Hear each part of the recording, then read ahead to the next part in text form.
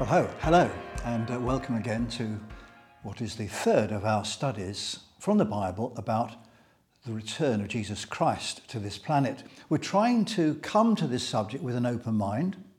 We're trying to come to the Bible with no preconceived ideas, no theories, no timelines. We're trying to go back to the text to find out what it actually says. And so far we've seen that we are living in two ages. On the one hand, we are members of the United Kingdom because we live in this present current age, which is flawed by sin. But we also live in the kingdom of Christ, the kingdom of God, which Jesus brought when he came and died and rose from the dead. So the ages, the old age and the new age, they overlap, and we are living in that period of overlap. Last time we investigated the Old Testament. We found there are at least 50 pieces of the jigsaw puzzle about the Messiah who was prophesied to come. Sometimes it was obvious where to put the pieces. Jesus will be born in Bethlehem. Obviously, that belonged to Jesus' first coming. But other prophecies, for example, what about lions lying down with lambs? When is that going to happen? That didn't happen at Jesus' first coming. So where does that fit in the design of the future? I used the parable of the stage theatre as a backdrop to all of this. You remember at the front of the stage there's a warring couple who are arguing and having a domestic with one another, but behind their backs, at the back of the stage, things are happening as well, and intruders are getting into the room armed with a knife and with a gun, and you're not quite sure whether to focus your attention on the front or on the back of the stage. And as we come to today's reading, we will see it's very much shaped front of stage and back of stage. You've all heard of this Sermon on the Mount, but you may not have heard of the Sermon on the Mount of Olives. It's recorded 3 times in 3 Gospels. Each of them adds different details. In Matthew chapter 24, Mark 13, and Luke chapter 21.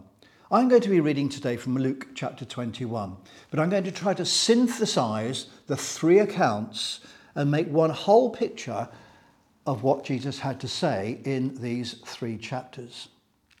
Luke chapter 21, verse 5. Some of his disciples were remarking about how the temple was adorned with beautiful stones and with gifts dedicated to God. But Jesus said, "As for what you see here, the time will come when not one stone will be left on another. Every one of them will be thrown down." "Teacher," they asked, "when will these things happen? And what will be the sign that they are about to take place?" He replied, "Watch out that you are not deceived, for many will come in my name claiming, 'I am he,' and the time is near.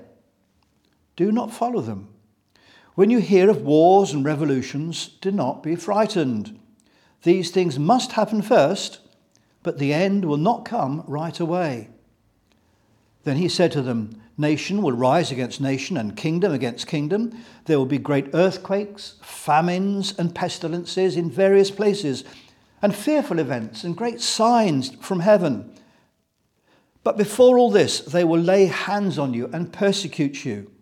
They will deliver you to synagogues and prisons, and you will be brought before kings and governors, and all on account of my name. This will result in you all being witnesses to them. But make up your mind not to worry beforehand how you will defend yourselves, for I will give you words and wisdom that none of your adversaries will be able to resist or contradict. You will be betrayed even by parents, brothers, sisters, relatives, and friends, and they will put some of you to death. Everyone will hate you because of me, but not a hair of your head will perish. By standing firm, you will gain life.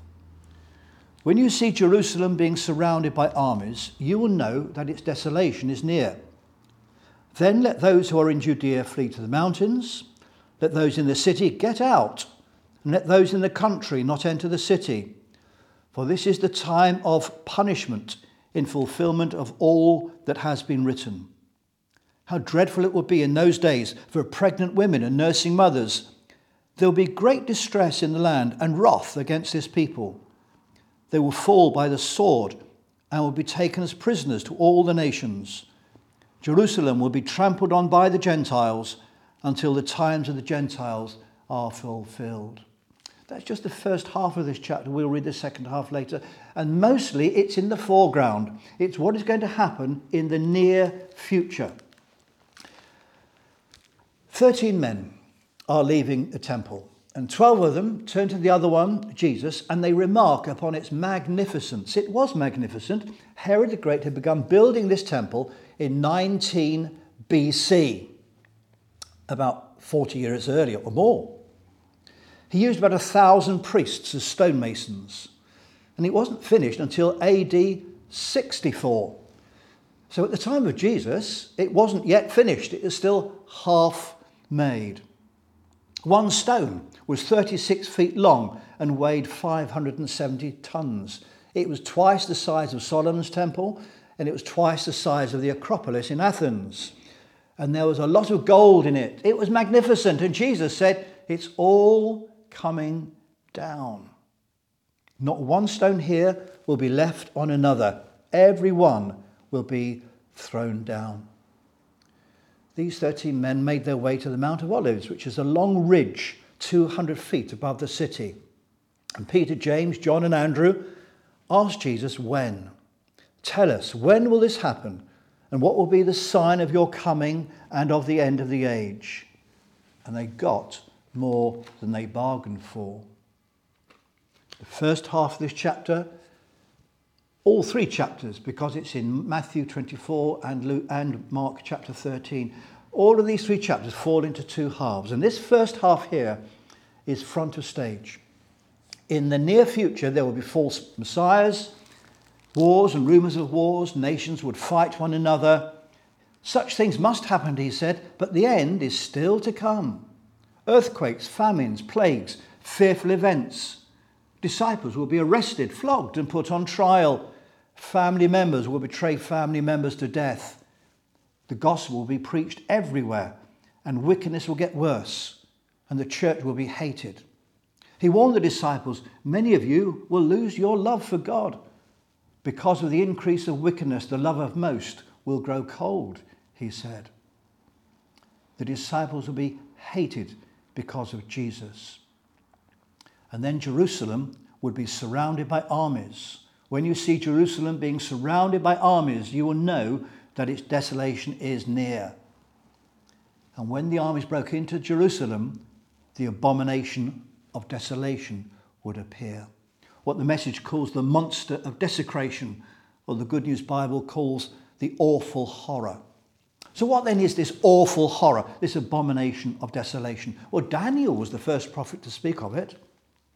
He said his armed forces will rise up to desecrate the temple fortress and will abolish the daily sacrifices, and then they will set up the abomination that causes desolation.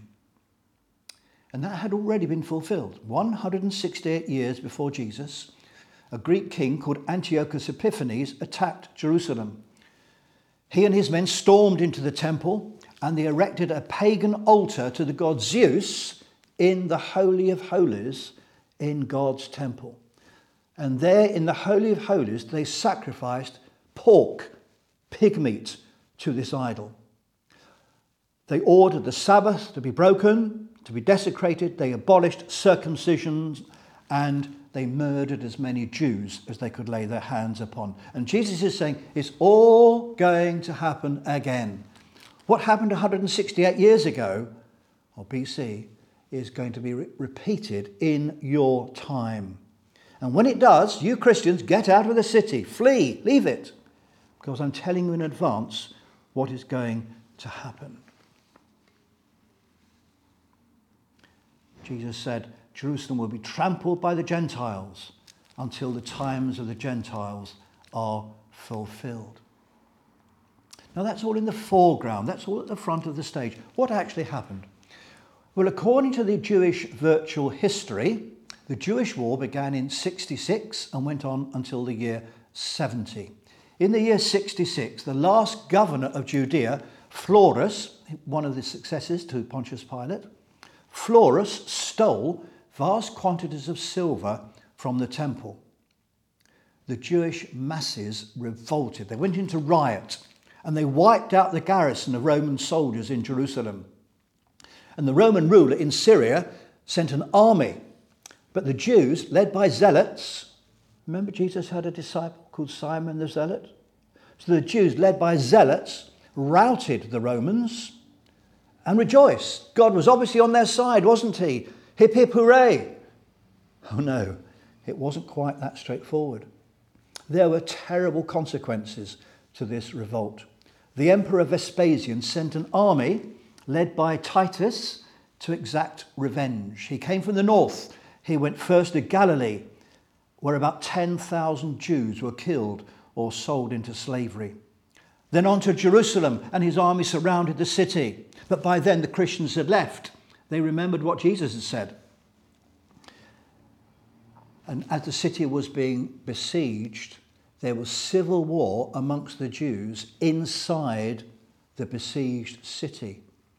Indeed, some estimate that as many Jews killed Jews during this civil war as the Romans did once they'd got in.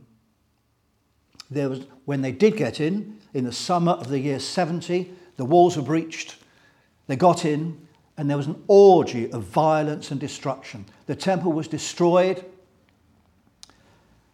and it's estimated that during the 4 years of that revolt, 1 million Jews were killed. And there was total loss of Jewish political authority in Israel from that year, AD 70, right up until 1948. The abomination of desolation. Roman soldiers went into the Holy of Holies, the meeting place of God on earth with people. They exposed themselves in there. They went to the toilet in there, and they took their eagles in. These eagles were Roman gods. And then the soldiers melted down all the gold they could find, and the gold flowed into the cracks between the stones. And that's why the soldiers broke up the stones in order to get to the gold. Didn't Jesus say not one stone will be left standing upon another? We know these events as the Jewish revolt. And they were over by AD 70. The temple had been violated and destroyed. Jerusalem was in ruins, and the holy city was occupied by Gentiles until 1948. There was another revolt in AD 130, a further revolt led by another false Messiah, which led to another defeat and another genocide of every Jew who could be found. Anybody who seemed to be at all Jewish was executed. Even the name Judea was abolished. Nobody could say that word.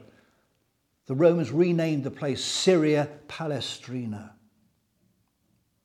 But leading up to that Jewish catastrophe in AD 70, there were false prophets. There were false miracles. There were false messiahs. There were wars and rumours of wars. There were earthquakes and famines and plagues. There were arrests, court appearances and persecutions. And there was the abomination of desolation in the temple, just as Jesus had said would happen.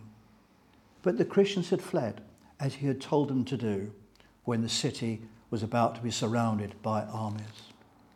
And all that is in the foreground. All that is relating to the 40 years that would follow after the death and resurrection of Jesus. But they're a sort of foreshadowing of what's going to happen at the end of time. So let's read now the second half of the Sermon on the Mount of Olives, Luke 21, verse 25. There will be signs in the sun, moon and stars. On the earth, nations will be in anguish and perplexity at the roaring and tossing of the sea. People will faint from terror, apprehensive of what is coming on the world, for the heavenly bodies will be shaken. At that time they will see the Son of Man coming in a cloud with power and great glory. When these things begin to take place, stand up and lift up your heads, because your redemption is drawing near. He told them this parable. Look at the fig tree and all the trees. When they sprout leaves, you can see for yourselves and know that summer is near. Even so, when you see these things happening, you know that the kingdom of God is near. I tell you the truth, this generation will certainly not pass away until all these things have happened. Heaven and earth will pass away, but my words will never pass away. Be careful, or your hearts will be weighed down with dissipation, drunkenness, and the anxieties of life. And that day will close on you unexpectedly like a trap. For it will come upon all those who live on the face of the whole earth. Be always on the watch and pray that you may be able to escape all that is about to happen and that you may be able to stand before the Son of Man. The domestic argument going on at the front of the stage is being replicated at the back of the stage towards the end of time. The fall of Jerusalem and the demolition of the temple prefigured what was going to happen later. The nearer events foreshadowed the later events. Jesus speaks of cosmic disasters, and so does the book of Revelation. Let me read to you from chapter 6. I watched as he opened the sixth seal. There was a great earthquake. The sun turned black like sackcloth made of goat hair. The whole moon turned blood red, and the stars in the sky fell to earth as late figs drop from a fig tree when shaken by a strong wind. The sky receded like a scroll rolling up, and every mountain and island was removed from its place. Then the kings of the earth, the princes, the generals, the rich, the mighty, and everyone, slave and free, hid in caves and among the rocks of the mountains. They called to the mountains and the rocks, fall on us and hide us from the face of him who sits on the throne and from the wrath of the Lamb. For the great day of their wrath has come, and who can stand? Now, how to understand these events we'll come to at a later stage. But here Jesus is telling us there are going to be cosmic disasters taking place. People will faint from terror, apprehensive of what is coming on the world, for the heavenly bodies will be shaken, he said, earth-shattering events. And then the Son of Man will be seen coming in a cloud with power and glory and angels and a loud trumpet call. And there are two reactions. One reaction is recalled by Matthew, and it's the reaction of the unbelievers. It's also in that reading in Revelation. All the nations of the world will mourn. Luke records a different reaction, a reaction for believers. Lift up your heads, because your redemption is drawing near. And then the angels will gather God's chosen together. But no one knows when this will happen. Like Noah's flood, they knew it was coming, they'd been warned, but they didn't know when. The Son of Man will come at an hour when you do not expect him. And then the Sermon on the Mount of Olives ends with three parables, and all three of them are in Matthew's account, in Matthew chapter 24. The parable of the fig tree. When you see fig trees in leaf, you know summer is coming. When you see daffodils coming up in the garden, you know that better weather's on the way. These signs I'm telling you about are telling you that the very end is near. And the generation that sees these things happening won't pass away. They will live to see the Lord return. And then there's the parable of the burglar. If you'd known when the burglar was coming, you'd have got ready. You'd been prepared. You would have been ready. You don't know when Jesus is returning. So be ready all the time. And then he tells the parable of the reliable servant. He says, if a lord goes away and leaves his property in the hands of a steward, he expects that steward to behave and not to misbehave. If the Duke of Devonshire went away from Chatsworth House and left his butler in charge, he wouldn't expect the butler to drink his wine cellar dry and bully the male servants and sexually molest the female servants. He would expect the butler to maintain law and order and expect the butler to look after the premises until the Duke returned. And so this parable is saying, while the cat's away, the mice will play. But don't. While the Lord is away, serve. While the Lord is away, work hard for his kingdom. While the Lord is away, love your neighbour and love the Lord. In Luke's account, be careful, or your hearts will be weighed down with dissipation, drunkenness, and the anxieties of life, and that day will close on you unexpectedly like a trap. Be ready for the Lord's return at any time. So in these three chapters, Matthew 24, Mark 13 and Luke 21, we've seen a foreground and a background, front of stage and back of stage. At the front of stage, we saw the Holocaust that was going to happen within 40 years of Easter, the first Easter. By the year AD 70, Jerusalem will be ruined, the temple will be destroyed, and abominable things, the abomination of desolation, would take place in the Holy of Holies. But in the background, it's a foreshadowing of what it will be like before our Lord's return and the troubles that will precede it. Something dreadful was going to happen to Jerusalem, to the temple and to the Jews, and it did in AD 70. But something equally dramatic, something even dreadful is going to happen to the earth, to the universe, and to the human race just before and when Jesus returns. Therefore, be good butlers. Therefore, look after Christ's kingdom on earth. Therefore, live godly and holy lives. Therefore, spread the gospel while you can. And therefore, live every day as if it were your last, because you do not know when the Lord will return. Jesus said, when these things begin to take place, stand up and lift up your heads, because your redemption is drawing near. Next time, the four horsemen of the apocalypse. Walk on, whoa! Thank you.